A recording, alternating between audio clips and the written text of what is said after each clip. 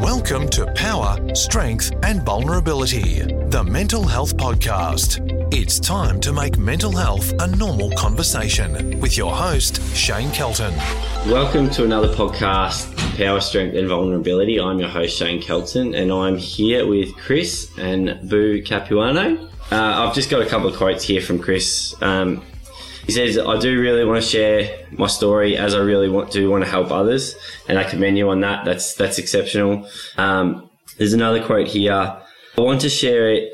I'm bringing all this stuff up in the past, which I've done bad, is what I don't like. But I know it will help others, which is why I'm making myself do it. And I also commend you on that. And I wanted to bring that up so the listeners out there understand that this is still ongoing for you. Yeah, it definitely is. And still something you struggle with. And I guess I want you to just introduce yourself first. Name, age, occupation, where you live and stuff like that. Just so the public, I guess, can... Yeah, no worries. My name's Chris Capuano. I'm 37 years old. Married, 3 kids. Work at a workplace where I've been for nearly 18 years now.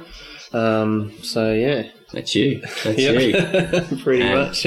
Our lovely wife here. Yep. Betty. How you going? So you're both a little bit nervous? Yes. Yeah. And that's completely fine. Everyone's very nervous on here, especially if it's not something we've done before. No. First question. Yeah. What, I guess, did you want to come in and talk about briefly? Just a little snippet. And when did that start for you? I want to talk about my anxiety and depression, which the depression probably came on later in life, but the anxiety, I believe, I've probably been dealing with since I was a kid, like 5 years old type thing. I remember in primary school going to, you'd go stay at a friend's house and I'd be having the friend's mum ring my parents to come pick me up because I couldn't stay there anymore. I had to go home because I was worried that I'd get home, my parents weren't there or something like that. So, so I think I've been dealing with the anxiety side since a very young age, and I think my mum deals with anxiety and depression as well. So maybe something I've sort of carried over from her, but yeah. So a genetic type or copycat type? Possibly. I don't know. I know she does deal with it, so I haven't done any research into it if you can sort of get it off your parents or whatever. But yeah, so I that's the earliest memory I have of dealing with anxiety. So when was the first time you realised that was anxiety growing up? Because as a kid, I guess you almost think you're just weird or different. Probably more when I was a teenager, high school-ish, doing stuff where I'd be like I was in the Army Cadets and you'd have to go away on school holidays for like a week. And I used to be really nervous about that, but because my brother was in it as well, I was going away with him, so it made it easier, I think. But I think that's sort of when I sort of realised, I wouldn't be able to do that by myself, but I could do it if I had someone there I knew, like my brother, like a family member. So I think there was once where he couldn't go for some reason, and I didn't go because I couldn't go. No, that was it. And I think that was like when I started realising that there is something going on where I can't do stuff by myself, sort of thing. So when I was younger, it was more just you probably didn't. It was just like I wanted to go home. I didn't feel well. I felt sick. It, not really linking it to that anxiety thing because you don't really know about it. But the sickness side of it, having the feeling sick in the stomach, feel like you're going to throw up because you're that anxious about stuff. It was more just like, I suppose, I feel sick, I've got to go home. Yeah, and so back then, no one really would have thought of anxiety. I think my mum did because she dealt with it, because they actually took me in grade 5, I think it was, they took me to like a psychiatrist or something like that. I don't really remember much. I remember sitting in the room and I don't remember what we spoke about, but I know, like, if you talk to my mum about it now, she'll say that we only went like once or twice because I wouldn't talk. Yeah. I'd just sit there quiet and wouldn't answer any of the questions the lady was asking and all that sort of stuff. So they couldn't really get me help that way, I suppose, but not because I was so young. So is that, looking back now, was that you were scared of being judged or just scared of the unknown? Or I'm not sure, to be honest, because I was so young. I still don't think I understood what it was. They said, I've got to go speak to this lady because, I should be able to go stay at other people's houses and stuff. And I don't really remember much about it, but so it's more, I just remember little bits and pieces. But what was life like as a kid growing up, family wise, house wise?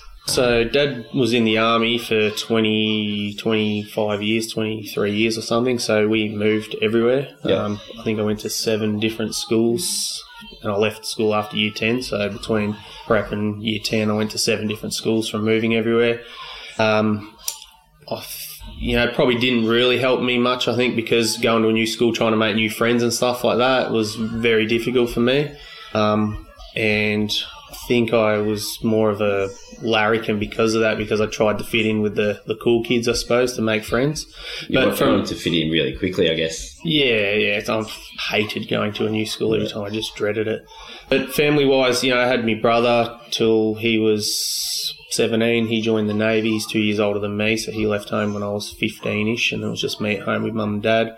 But, yeah, fine. Mum and Dad always gave me everything I wanted and stuff, spoiled me rotten, and gave me money for lunch every day at school. Never had to take a sandwich, but, yeah, so family, growing up was, So what I'm trying to get at is from the outside, it looks pretty normal. Yeah. Why would you have any issues exactly to do with anything mentally? Yeah, you wouldn't think so. Yeah, you wouldn't. No. So, you were the larrikin through that. Were you popular? So you had friends, relationships as a teenager? Yeah, I had friends and stuff. As much as I hated going to a new school, trying to make new friends, I think that sort of larrikin-y sort of, I don't want to say thug, but like bully type kid. Yeah. Probably helped me get those cool kid friends, straight away sort of thing, if you want to call it that, cool kids. But, I played sport, my whole life. I was always good at everything, not like excellent at one thing. I was like, I could do anything, played badminton, soccer, rugby, cricket, footy, did everything. So golf. Yeah.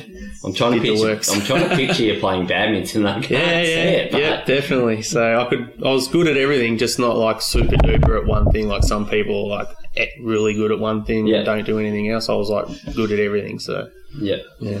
So I've only met you in the last year at Yarra Glen. Mm-hmm. How long have you lived around the area that we live in, I guess? So we moved to Chirnside, just around the corner from you. How many years ago was that now? It was Nathaniel was born 2005. 2005, we bought a house on Switchback Road. Moved there. It was our first house we bought. And we sold that about 6 years. How long were we there for? 7 years or something, 7 years. Sold that and then bought a house in Yarra Glen, or bought property in Yarra Glen, built a house on it. And we've been there for about 6 years now, I think, as well. So, how long have you two been together? 22 years. Yeah. 22 years. I was 16 and she was 17. So, young love. Yes. Young love. When he was a larrikin. Mm-hmm. Had our first kid when we were 17 and 18. Mm-hmm. Oh, how was that with your mental health as well? Very difficult, especially for Betty. I was off just doing stuff, not being home, helping look after Zach, our eldest, and she was having to do it all herself. And, I was like a 17-year-old, 18-year-old kid, you could say. Yeah. Just running around causing havoc instead of being at home looking after the family. Yeah. So it was very difficult for Betty. How was it for you? Well, it was hard because he wasn't there, but I just took it in my stride. You didn't really know anything else? No. I felt at the beginning that when we had Zach that he was put into a situation that maybe wasn't what he wanted. Yeah. So I just sort of let him do his own thing. Yeah. Was it, being an 18-year-old male at one point myself, was it that you did want to go out and party with friends, or was it you were running from anxiety about your anxieties and depressions and stuff? Was it running away from that, basically, what you're doing, rather than running away from your family, which it may have seemed like to some people? Yeah, I think so. Look, it was difficult. We were living, obviously, out of home at that point, renting. Betty wasn't working. I was doing like an apprenticeship or something, trying to pay rent and stuff. And definitely. I think that definitely plays a big part in it for sure. Because you spoke about money stress. Yeah, I'm a mass money stressor for sure. Yeah, even when I should be stressing about it, I'm stressing about it all the time. So that's a male thing. We're genetically told and brought up saying we are meant to be the breadwinners when our partners sometimes just don't care about the money. It's about being family orientated. But I bring that up now because, through that time, money would have probably been hard. Mm-hmm. Yeah, definitely. And then you've got your anxiety, you've got your stress around money, then you're going out and you're probably spending all of it. And then it's a recurring cycle, which is probably what a lot of males through that age go through, with or without kids, realistically. Yep. Get money, spend money, get money, spend money, and then they got nothing. Yeah. So I guess I just wanted to put that out there. Yeah. No real question behind it. No, that's all right. I guess I want to then now speak about the next couple of years for you, your family, how you went mentally from there. Yep. So there was, I suppose, a time when we were living in Burnside where, you know, I was stressing about money probably more than I should be, paying off a house and stuff. Made some bad decisions to try and make more money for the family, where I was growing weed and selling it. At the same time, I was hanging around with a lot of people I shouldn't have been hanging around with, bad influences, doing bad shit. And just before I got arrested for, growing the weed and selling it, it sort of came out to Betty that I was doing a lot of stuff behind her back that I shouldn't have been, sleeping around and stuff when I was hanging around with these people, drinking and stuff. So, and then right at that same point in time as well, so I was trying to sort of deal with that together with the anxiety and depression, and then at the same time, you know, the cops roll up on the door and take me down the station and get interviewed and stuff, and then end up having to go to court. So got a court date, and literally, like, from that next day onwards, I was an absolute wreck. I was laying in bed, I couldn't get out of bed. I was just stressing about, you know, if I was to go to jail, what would happen to the family, who's going to help pay for everything.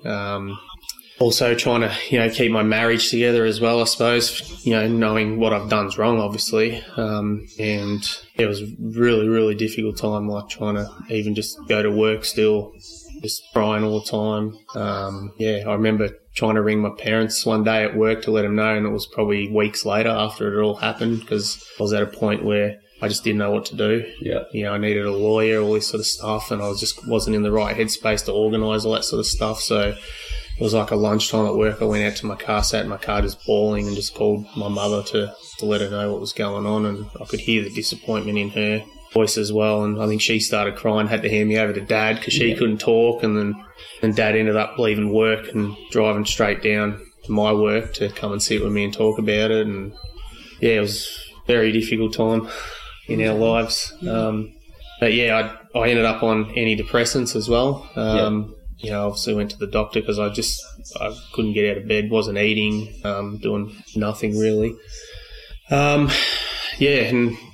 antidepressants for me wasn't, it helped me at that point in time to sort of level me out. Yeah. But, you know, as the months went on, I knew it wasn't the right thing for me long term. I understood it was really good at the time to get me out of that space of just laying in bed and stuff, but I was like a zombie on them. Yeah. Like you go from, you know, having these real bad feelings and stuff to I had no feelings. I was just a blank stare when I was on them. No emotion at all. Like no happiness, no sadness, just zero emotion. I'd just be a blank canvas. Like, so we knew it wasn't good long term, but it was good to just get me out of bed and stuff at least. So I eventually sort of weaned off them, stopped taking them. How old were you at this stage? Mid-20s, early 20s? Yeah, It would have been mid-20s. So it would have been late 20s, mid-20s? Yeah, mid to late. So it would have been in Yarra Glen now for 6 years, selling the house and doing all that. So maybe... Yeah, probably probably like 27, something like that maybe. If you give a little bit of grace, say 10 years ago. Yeah. Betty, how, I guess it's up to you what you want to share, but how was it for you? I mean, he's done wrong by you, but at the same time, we obviously love him. He's going through his depression and he's about to go to court. How was that for you? I'm guessing, obviously, mixed emotions. I think my only choice at that time was just to support him. Yeah. Didn't want to. I hated him. Not for everything, like, not for going to court or the drugs or that sort of side of it. I hated everything else that come out. Yeah. So it was all that. But I knew that if I had turned my back or walked away, he wouldn't be here today. Yeah. How's that support for you? Because you probably at the same time didn't feel you deserved it. Literally, if she had walked out the door, and I had to deal with that myself, I know I wouldn't be here today. There's no way. Doesn't matter what anyone else would have said. Like, yeah, she's my everything. And even though as much as I did wrong to her, and I know, and at that time, trying to save the marriage and stuff, if she had gone, that would have been the end of me, I reckon. How were your parents through this? I guess your mum having gone through some symptoms of anxiety and depression herself. How were they? Just doing whatever they could to help me. Like, yeah. And obviously, they were living in Pakenham at the time, I believe. So, yeah, they were. Yeah. So they couldn't be like on my doorstep every day or anything like that. But just always ask me if I'm all right, anything I need, making sure, on top of stuff that I needed to be on top of for court. Dad was taking me I had to see counsellors before court, but after I got arrested, I had to go see counsellors and that before we went to court for my barrister or whatever. And he would take me there, sit with me. I think he even cried at one of them as well. Yeah. So, how was that? Like army guy? Right. Oh, he's one of the toughest guys I know. So, yeah, it was... Yeah. It was probably a shock, but also at the same time... Massive shock, but at the same time, you realise, they care about you and they love you, but you just realise, how sort of... Yeah, and how deep that actually runs. He's a big family person. He's always about looking after family. Family comes first, so... And it hurt him and that... Oh, the pain I put everyone through, not just... him, but everyone. Yeah. I couldn't even for years after that. I couldn't even face people that we knew that were our mutual friends that I knew what had happened. Yeah. So yeah, it's been tough. Yeah. What happened with the court case? So I went to court. Sat in the courtroom, absolutely panicking. There's this guy there, me. Shaved head. Tattoos, but I had to cover it, or a long sleeve shirt, and just to cover up as much as I could so the judge wouldn't see it. Not that you'd think it'd matter because he shouldn't be judging a book by its cover, but it happens. So, you're sitting there and you got to sit in there and you got to watch other people first go before you in the room, and you're watching how he deals with them, and you're just seeing how much of he's been to them, and you're just like, I'm done for sure. So you just, I nearly passed out, I reckon, about 3 times, nearly spewed up. Like I felt so sick and anxious and just thought my life was over. Finally, it was my turn, stood up. He read through all the notes while I was standing there. He was staring me straight in the eyes, not saying anything. Asked a couple of questions, made a few comments like he sees people like that every day going in there and, maybe he needs to make an example of someone, and I'm just like, oh, God. And then he ended up giving me intensive corrections order, which was like 250 hours community service had to be done after my work. Yeah. And on weekends, whatever it took, had to do a certain amount of hours a week. And I was on probation. Is that what? Yeah, probation. We had to go see in Lilydale at the probation's office, this little pop-shop probation office thing near the library. You got to go there once a week and check in, make sure you're still in town and haven't left anywhere. Yeah. Not allowed to leave the state while you're doing all that. So it was hard. I had to do all that after hours, after work on weekends. So I was doing Friday. I'd leave work early Friday. Do it for 6 hours Friday afternoon, then I'd do Saturday and Sunday as well because I had to do a certain amount of hours and I couldn't not work full time as well. So I did that for a year and a half, 2 years. Had no weekends, had to do that Friday afternoons. Did you have the 2 or 3 kids by then? 3. All 3. So, how was that for both of you? You probably didn't get to see the kids much. You didn't see him, which might have been a blessing at that stage anyway. I don't know. No, I don't know. I think it was hard. Like, I remember it being hard just thinking, because they're boys. Yeah. First of all, it was like you were just happy you didn't go to jail. Yeah. You would have worked 24/7, 7 days a week and not slept that for was the fact, a year. You did whatever. You didn't care. You weren't going to jail. You were happy. I was happy I wasn't going to jail. I could sort this out now and still support my family and still try and eat and ending the bad stuff I've done marriage-wise. And it affected my work too because, I had to go interstate for a work meeting and I had to say to the boss, well, I can't go because unless you have to write a note to the purveyor, they have to give permission, you have to give them flight details, where I'm going, what time I'll be back into the state, which work did for me, which was good. And work was a big help for me anyway with going to court. Like, I had to tell them, because if I was going to jail, like, I can't just not show up one day. I'd been there already like 12 years at that point or whatever.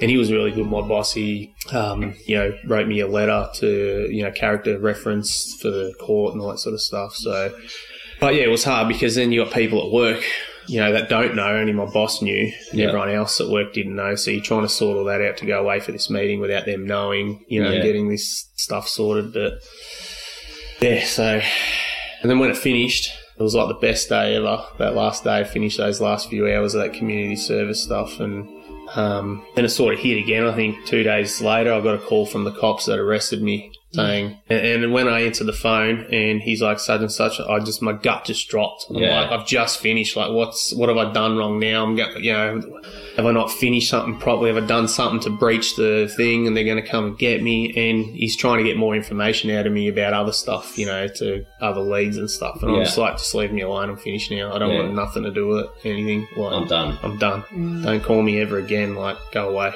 Yeah. But I just remember that time. It was just, I was driving the car and I just, You can see it in your face now. Your heart's like sinking now, thinking back to both. You're like, that phone call. That was. But even that night after I finished, we were going out to Foo Fighters or something in the city that night. That day I finished that last 8 hours of the order, and I got picked up after there, and it was like the best celebration ever. But I went into the city and just wrote myself off and tried to fight police officers and all sorts of stuff. Like, got kicked out of the concert, trying to punch on with cops out the front, like getting dragged away by Betty and her sister, and apparently I called me brother. I was like crying on the phone to him. But yeah, you know what I mean? Like, I just finished that and I'd gone and just wrote myself off and started being a dickhead again. So yeah. So was it lesson not learnt, or was it just finally I'm out of the 18 months of... I think it was just a release. Yeah. Yeah, I think it was just a release. Because you wouldn't have had a release through that 18 months, really. You can't do anything. No. So it was just a release. Yeah, probably, but shouldn't have done it. But, could have, if once of the cops arrested me and took me away again, I would have definitely gone to jail. Just stupid, but... I think, it was just that happy that I just drank too much, but anyway. And it probably wouldn't have taken much to make you very intoxicated. Not. So, I guess through this time, for the kids, what did they know? Nothing. Nothing? And they didn't ask questions? They all know now? No, only the eldest. Only my eldest knows. I spoke to him just after his 18th, I think it was. But he only knows about the drugs. He doesn't know about anything else. Let him know about that and what happened at that point in time. I'll probably do the same with my other two boys once they get a bit old, once they're 18 sort of thing. How old are they now? 17 and 14. 14, yeah.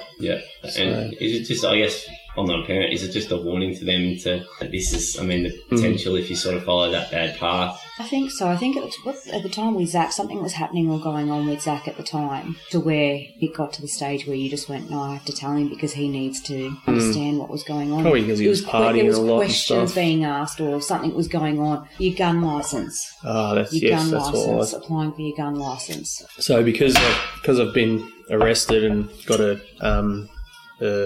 record now. My brother and my dad were applying for their gun licence, and I wanted to go hunting and stuff with them. But if you've got a record, you can't get a gun licence, obviously. But I knew that after 5 years of finishing whatever the thing was, which for me was my intensive correction order, you can then apply for your gun licence. So it was probably a year before that 5 years was up. And they were all applying, and I'm like, I'm just going to apply, see what happens. And it's normally a couple of month process. It was like 9 months had gone by, I haven't heard nothing. And I didn't want to ring him because I didn't want to, And Zach was going to get his at the same time too. So they all got theirs, and I still haven't got mine. And I'm making all these excuses up in the world why they haven't given me mine yet to him and stuff. Like, maybe they're just checking something out. Maybe they've lost the paperwork, because I didn't want to tell him. Yeah.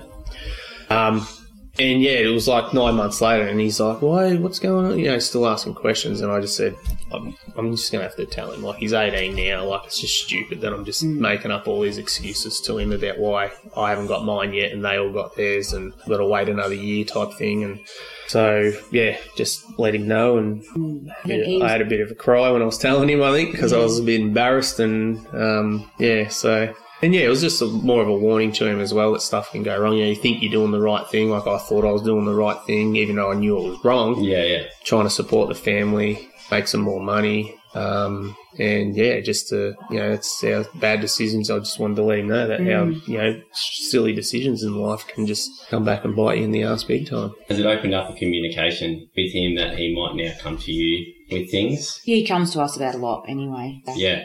We're pretty lucky with all three of them. They might not come directly to you, but you can sort of tell, or they can open up just that little bit where you know that they're opening up to say something. They might walk away and we'll just go, that doesn't seem right. So then then to go and ask them more questions, and then they're more forthcoming. Yeah. So we're lucky that way that they do open up, because our middle child suffers quite severely from anxiety. And actually, I think all three of them suffer from anxiety, but depression, sort of Jaden and Dak have a bit of depression. So. Well, that's good that they're very, very open. That's hard to think kids, and I guess like I sit here and commend you on that, because I do speak to a lot of parents whose kids don't open up, and I mean, sometimes that's not the parents' fault at all. That's just the way the kids are. Yep. But that's, I think, when you have open children, that does have a lot to do with their upbringing. And obviously helps. I just hound them until they tell me. No, not that bad, but yeah. You need to, because they do. You need to be able to trust both ways. That if there is something wrong, you can tell them. I guess you probably know that now. If you're stressed or anxious or depressed, go to her rather than. She usually knows before I do. Yeah. We've been together that long now. She knows, she can read me like a book. So, what are the symptoms you see, the signs you see in him?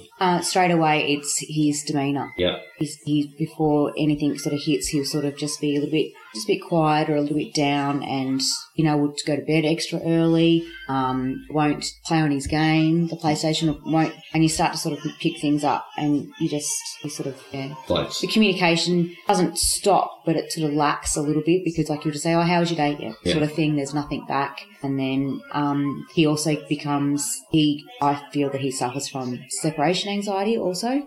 So if I'm going somewhere, he's on me. Yeah.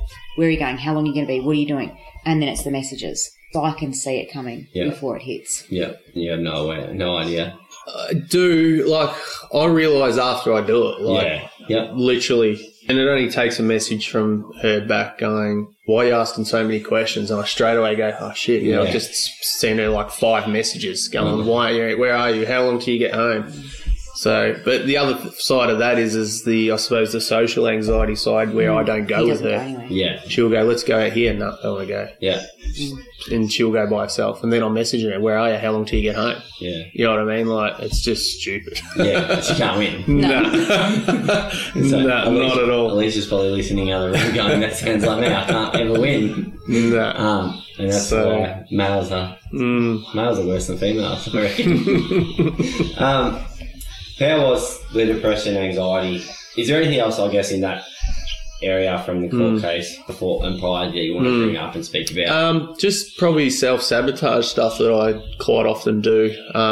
When I was, I'll give 2 examples. I was in a role at work where I was the operations manager, and I don't like dealing with people issues and being such a stress head and have anxiety in that. I'm always worried about, am I doing the right thing? Should I be doing this? Should I be doing that? How should I have handled that situation? And being in that role just wasn't helping me at all, because I was coming home angry, stressed, worrying all the time. Got to a point where I think it was around the same time where we just moved into the house. We just built it, just moved in, and Boo had to go overseas for a work thing. Yeah, a wedding, where she was helping do the photography.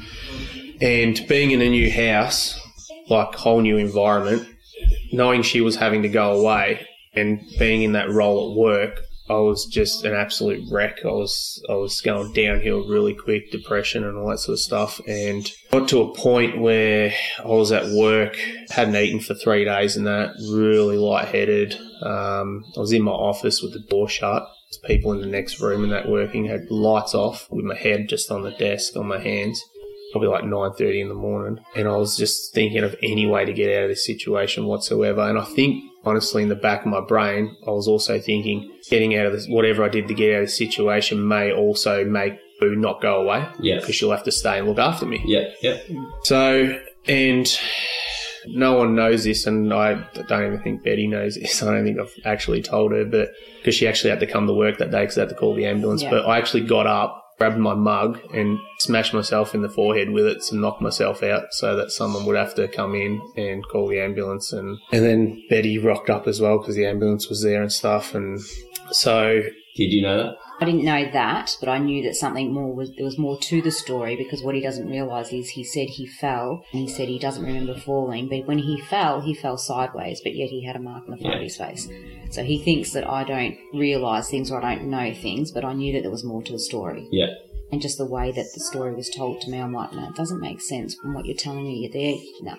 To the mug, no, I didn't know that, but I knew that there was more to it than that. Maybe like he'd headbutted his desk or something out of frustration. I didn't think. I would have thought more just out of frustration, headbutted his desk.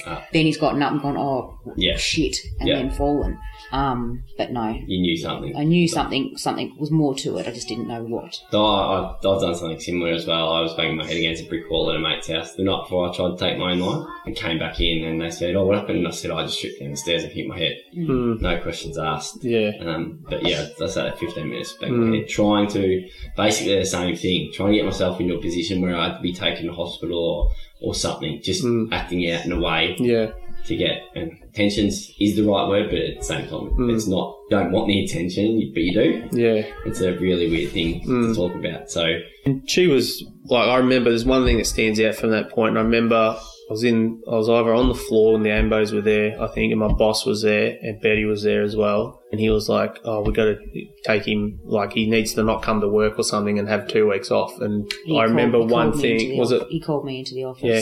I remember one thing that he said to him was, no, he needs to have his routine. He needs to have that go to work every day. He can't, if he stays home, he'll be worse because he'll just lay in bed all day. He needs to have that routine and go to work every day. Maybe not do that role, but he needs to go to work every day. He can't just sit home. So I remember that still sticks out in my brain, and it, rings true with, everything I've heard from the other podcasts that you've had on and what you've said about, having the routine and stuff like that. So, and that's still stands out to this day that, she was already on it then, going, no, he needs to go to work. He can't stay home because he'll go downhill straight away. Yeah. But it's not just that. You take something away where they already feel like they're failing. They already feel like they can't do things. You take that away and it's putting it straight back into their hand. It's giving them that rope almost. Yeah. You're taking that, maybe that one thing that gives them just that little bit of familiar, I've got a little bit of control here. Yeah. And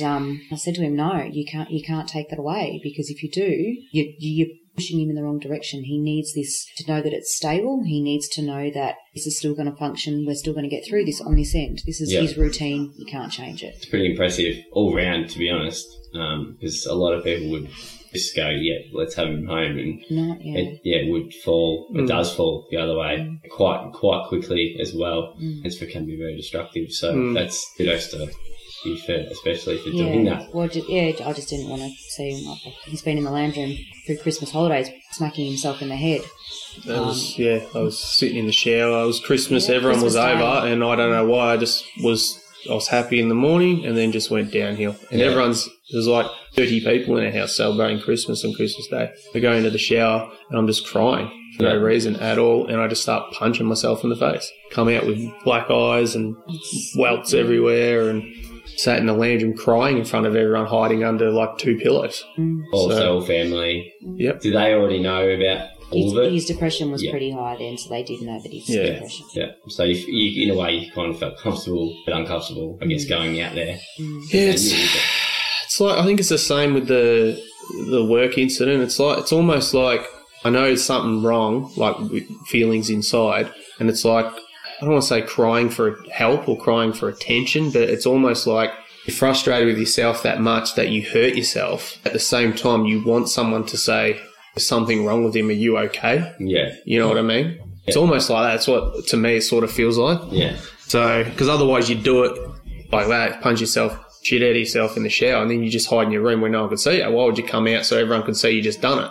Yeah, exactly. So I think you've summed it up pretty well. Yeah. There's a lot of people out there, and I definitely resonate with that as well. Yeah, it's almost like you want someone to say, are you okay? Because a lot of the time, as you know, people don't know what you're going through, so they're not going to randomly just say, are you okay? Which is what you sort of want sometimes. Yeah. So you can go, no, I'm not okay at the moment. I guess, that brings a question to nowadays. Do you feel like that you do have that ability to have more open conversations about your mental health rather than actually going down that path of physically hurting yourself? I used to, we'd be around people and someone would bring up mental health issues or anxiety or depression, and Boo used to say, oh yeah, Chris suffers from that, and I would crack the shits. Yeah. She hated it. Absolutely crack the shits that she even brought it up.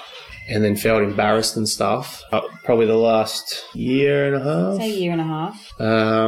I've been really open with it, talking to other people, friends of mine that have had issues as well, and talking about it, what I've gone through and what I sort of do to deal with it sometimes. And I've been a lot more open recently. And we've had conversations even this year with people down at the footy club, because nobody knows, and I'm just talk about it like it's not like it's nothing, but I'm just open book now. So like it's part of who we are, who you are, and it's not something to be ashamed of anymore. Well, that's it. I think back, one of my biggest things, and I actually just said it to someone not long ago, was it makes you more of a man to be able to ask for that help than to sit there and try and, or not necessarily deal with it by yourself, but sit there and just make it, allow it to get worse. Yeah. Speak up, get that help you deserve. Everybody deserves help. Yeah. I think it makes you so much of a stronger person to be able to say, hey, I can't do this. Help, I'm going to quote all of that, basically, because it is important. And it's like men can talk about it and everything, but coming from a female who knows a male in that situation, some of those words can be so instrumental to other females who might expect guys to just tough things out, because there is that stigma around it, to be honest. And it's slowly fading as more males come out and say, actually, I've been dealing with this for 20 years, I just haven't been too scared. And they're like, oh, shit. Yeah. Because it's their brother or their son or their dad or their uncle or someone they've loved and seeing through it. So it impacts other females, and then males talking to each other over a beer, over a coffee, whatever it might be, then helps that. Yeah. So, and I saw you smile then, which obviously when you do talk to males and have that conversation, it does make you feel better within yourself. Yeah, definitely. I'm guessing a lot of other people probably share with you as well. And you would have been like, hang on. I've had friends that have come up to me that I'd never even thought would be, have any of those sort of issues, and would come up and say, can we talk? Yeah. I've been having some issues lately, and I know you deal with it, and I just want to have a talk to you about it, So, yeah. And it's good feeling. It's good. Yeah, it is good. It's good knowing that you can, hopefully help them, give them some sort of advice, let them know how you've dealt with certain things that's similar to what they're probably dealing with, and just hope that can help them, along, and just let them know you're always there to talk to. It's not like this is the only time we can talk about it. If you need to call me later or whatever as well, or next week, and, go for it. I'm always here. So, in saying that, I do only have a really select close group of friends. I'm a very closed group. Don't let any people in at all. Yeah. If you're in, you're in. And it only takes one wrong thing and you're out for me, isn't it? You've got to look back on your past and remember a lot of your things that happened to you were because of your mates. Yeah. Your so-called mates. Yeah. Situations we got put into were because of exactly. Mates, Your decisions might not have been the right ones at the time, but the situations that came of that were because of your mates. Yeah. So I don't want to talk too much about it, but I have a friend who was just heavily addicted to ice. When he hung around us, he was fine. As soon as he hung around that other crowd, it's just what he did. Yeah. It's just, so it does. That group of people you surround yourself with has a huge impact on what you do and don't do going forward. I think for us though, like with the selling of the dope, the growing it more, was we don't actually do it. Yeah. We don't actually smoke it. It was just simply so he could get money. The stress of money. And that, and when people, there's only a select people that know about it, when you actually say that, they go, so why would you do that? If you're not smoking it, like, why? He would say, because I thought that that's what I needed to do. That to me was the right thing to do at the time, because that's what I needed. Yeah. How I needed to get the money. And I'm guessing this, but I do know, but you wouldn't be the only one that's fallen into No, absolutely not. At all. Absolutely not. There's heaps of people out there that do, it's not, like I said, it's a decision that was made at the time, not the greatest. The situation that came from it was absolutely shit house. But, there's people out there that do worse. Yeah. Well, I'm not saying what we did was anything good, or, supporting that he did it was the best thing, But what do you do? There are worse things out there. Yeah, 100%. After all the consequences from the court case, all the community service, all of that, how, after that first night with Foo Fighters, how did everything go after that for you mentally? I guess the last so many years, how has that been? It's probably been a roller coaster. To be honest, I think the best thing that happened for me once we got to Yarra Glen after that initial hiccup moving in and everything being me saying we need to sell the house and go, and Betty's like, no, we just built it, and I'm like, no, I can't stay here, like, we have to go, it's not right, doesn't feel right. I think the best thing was and this bloke doesn't know this either, but Lee Lawrence getting me down to the footy club. Footy was always a big part of our life and my life, and I hadn't played for probably 7 years, and I didn't have that group of friends, and that camaraderie from the footy club and the fitness side and all that sort of stuff that obviously helps with your mental capacity. I was one day, I was like, because back then I think Vets was 32 yet to be. I was like, who's playing Vets on Facebook? Who's playing Vets this year? Because I was 32. I'm like, I can play Vets. And then someone got on and goes, oh no, just up the age to 35. And I was like, fuck, like, I can't go back and play twos and that again, like, come on. And then Aussie on there saw my comment and said, come down and play at Yarra Glen, because he was coaching down there. And I'm like, yeah, okay. And I went down, and that was probably the best thing, I think, because, we're living in town, we don't know anyone. I'm already a reserved person as it is and don't really like leaving the house and that. And to have that getting out of the house, going to training, meeting all these new people, making these new friends that live around the town that you then see when you're out at the shop and that, and say hello and talk to them and stuff instead of just going to the shop, going home, was probably the best thing, I think, getting me back to playing footy again.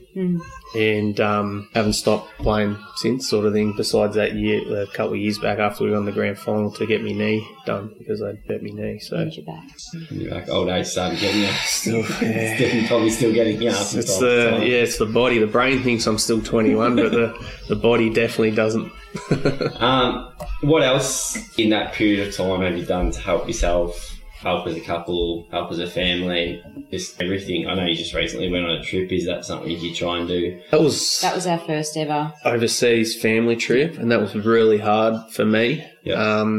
Because there's a lot of countries that won't let me in now because of my criminal record. So, and we knew we should be able to go. I should be able to go to Bali because we knew other people that have done bad stuff that had been over there and had no problems. But again, you just don't know. Yeah. So the lead up was a bit stressful. Definitely the day we were going was very stressful. Getting to the airport, getting on the plane, getting through customs here was fine. The whole plane trip, it was like a nighttime one. I didn't sleep, couldn't eat, couldn't drink, felt crook. Just panicking that when I got there they were going to turn me around. And I think to cope with that, I think for weeks beforehand we were talking about it at home, and I just randomly would keep saying to Betty, just be prepared that, I might have to come home and just have the holiday by yourself. I think that was my coping mechanism to make myself ready more than her. I think it was more to make myself not be upset or angry if that did happen,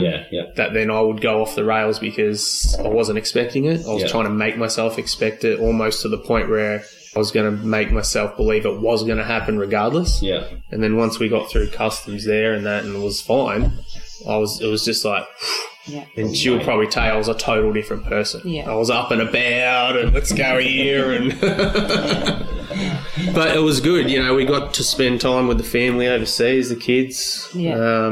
It was good to get away and stuff. So, and then the last day coming back was panic mode again. Are they going to let me out of the country? Yeah, you want to get out. I know. That's what my brother was saying. He's like, oh, don't worry about getting in. You want to make sure you get out. And I'm like, oh, God. What else? I mean, footy is obviously a big part of your life now. Yeah.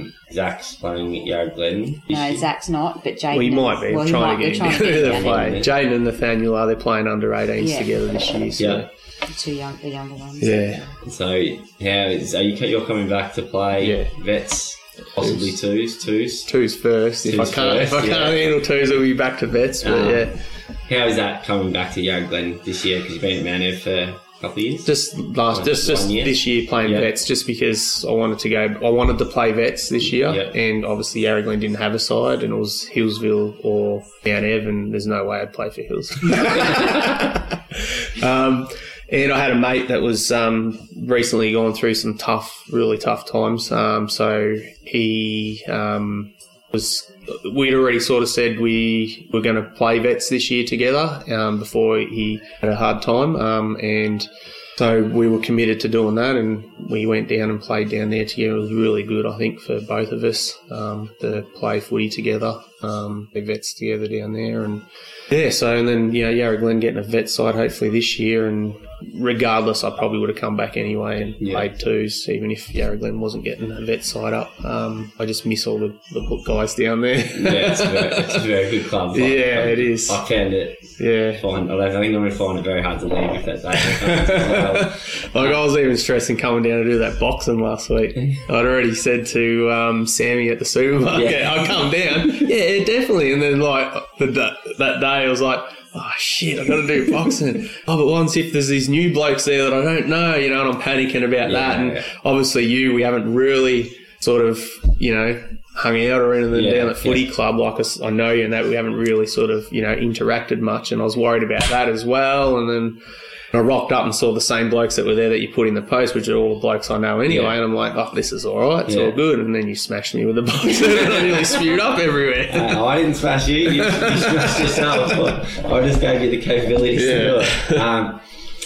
Footy, family, work, what else is it you do when the symptoms start coming back, the messages, the feeling of flatness? I play a lot of video games. When I say a lot, not like every night or anything. I have one night a week where I sort of play Friday night. I'll play video games with my brother, sometimes with my boys if they're playing as well.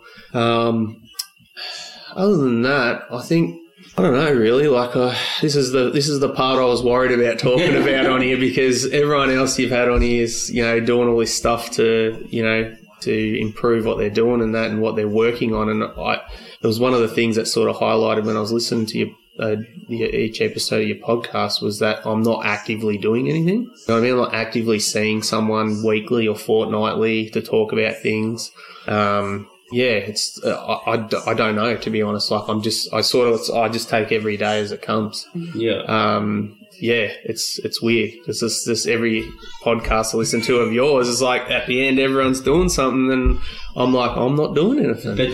But sometimes that is the right thing to do, because sometimes then counselling and antidepressants and having 20 things to do can be that opposite effect where you've got too much to do. Yeah. So keeping it pretty simple can be the perfect thing for you. I think if I was to see people or whatever and stuff like that, I think it may make me worse, because I'd be bringing up stuff I don't want to bring up from the past, like we've spoken, and I wrote in my messages to you.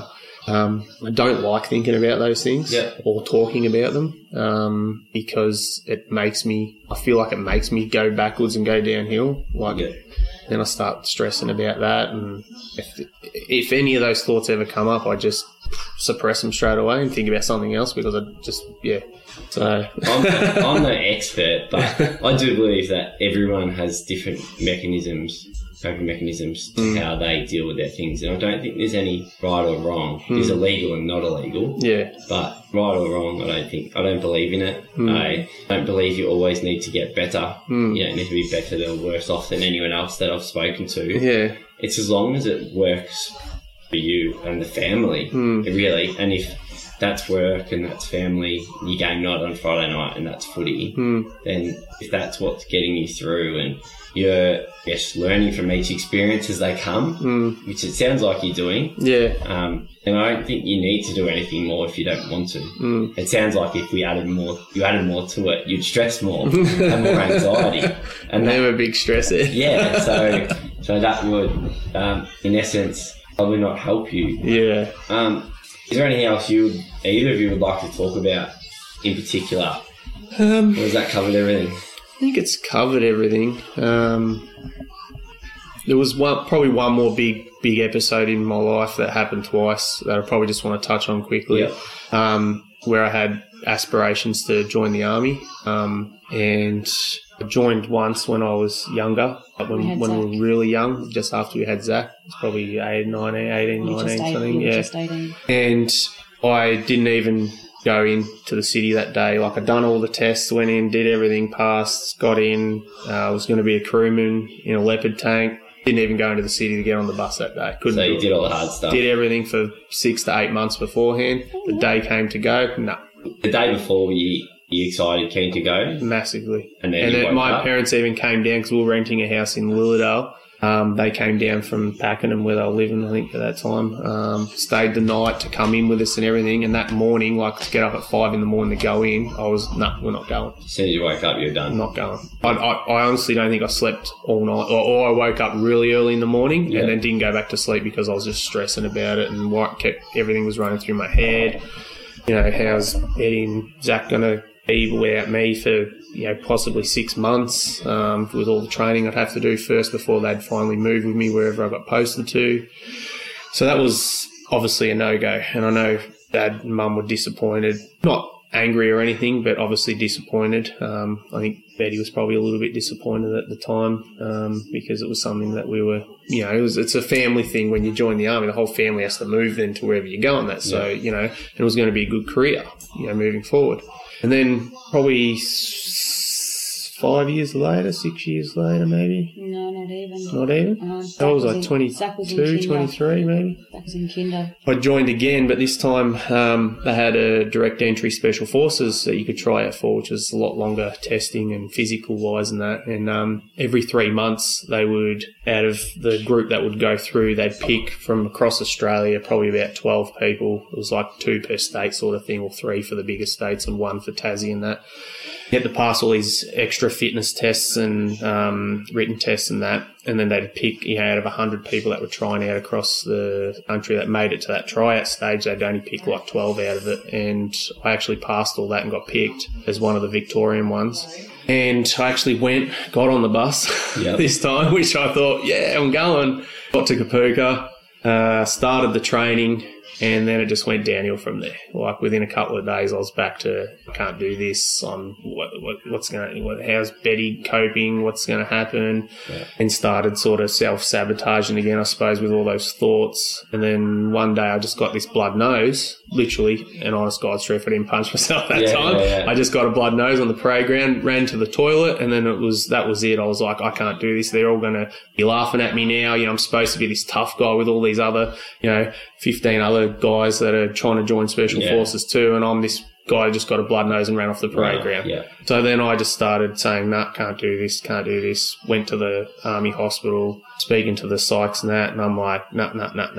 And then they're asking questions why, and I started blaming my father just to get out of it, which was not his fault at all. And I'm like, he made me do it. He was in the army for 20 years. He expected me to join the army, all this stuff just to try and get out of it, which was not the case at all. Yeah. And they had to drive up. Mum and Dad drove up to see me because I had to wait to get discharged. I had to sit in the hospital for like a week and a half before they'd discharge me. And they came up to see me, and I could just see, and I'd actually, because I had to speak to them then as well, obviously, and they come and saw me, and Dad straight out said to me, "Why did you say it was my fault?" Yeah. And I just didn't know what to say. And I could tell, I knew I'd done the wrong thing, but at the time I just didn't want to, I had to get out of there. Yeah. The only way I thought to myself I could get out was just to make all these excuses up on why I was there. So they'd just go, if you didn't want to be here, you can go then, Yeah. You thought that would be easy get out. Yeah.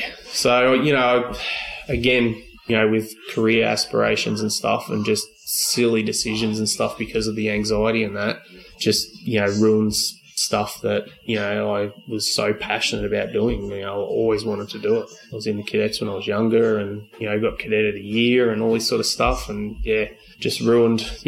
There's no way from that point on I'd ever be able to join again twice. I didn't show up one time. Surprised I got picked the second time because I didn't show the first time. And then I pull all this crap while I'm there. And so I knew after that point there was no way I'd ever be joining the military, any government military, not just the army, but So, it affects everything, and that's, I suppose, what I want to just let people know is that if you can sort of recognise it when you're younger, if you do, I suppose, have these sort of feelings and emotions and stuff, to talk about it then and try and do stuff to help then, so that you don't get to those points where you may affect stuff that you are so passionate about and wanting to do, whether it's a career, whether it's a sporting achievement, something like that. So that was my next question, is what's your advice to people?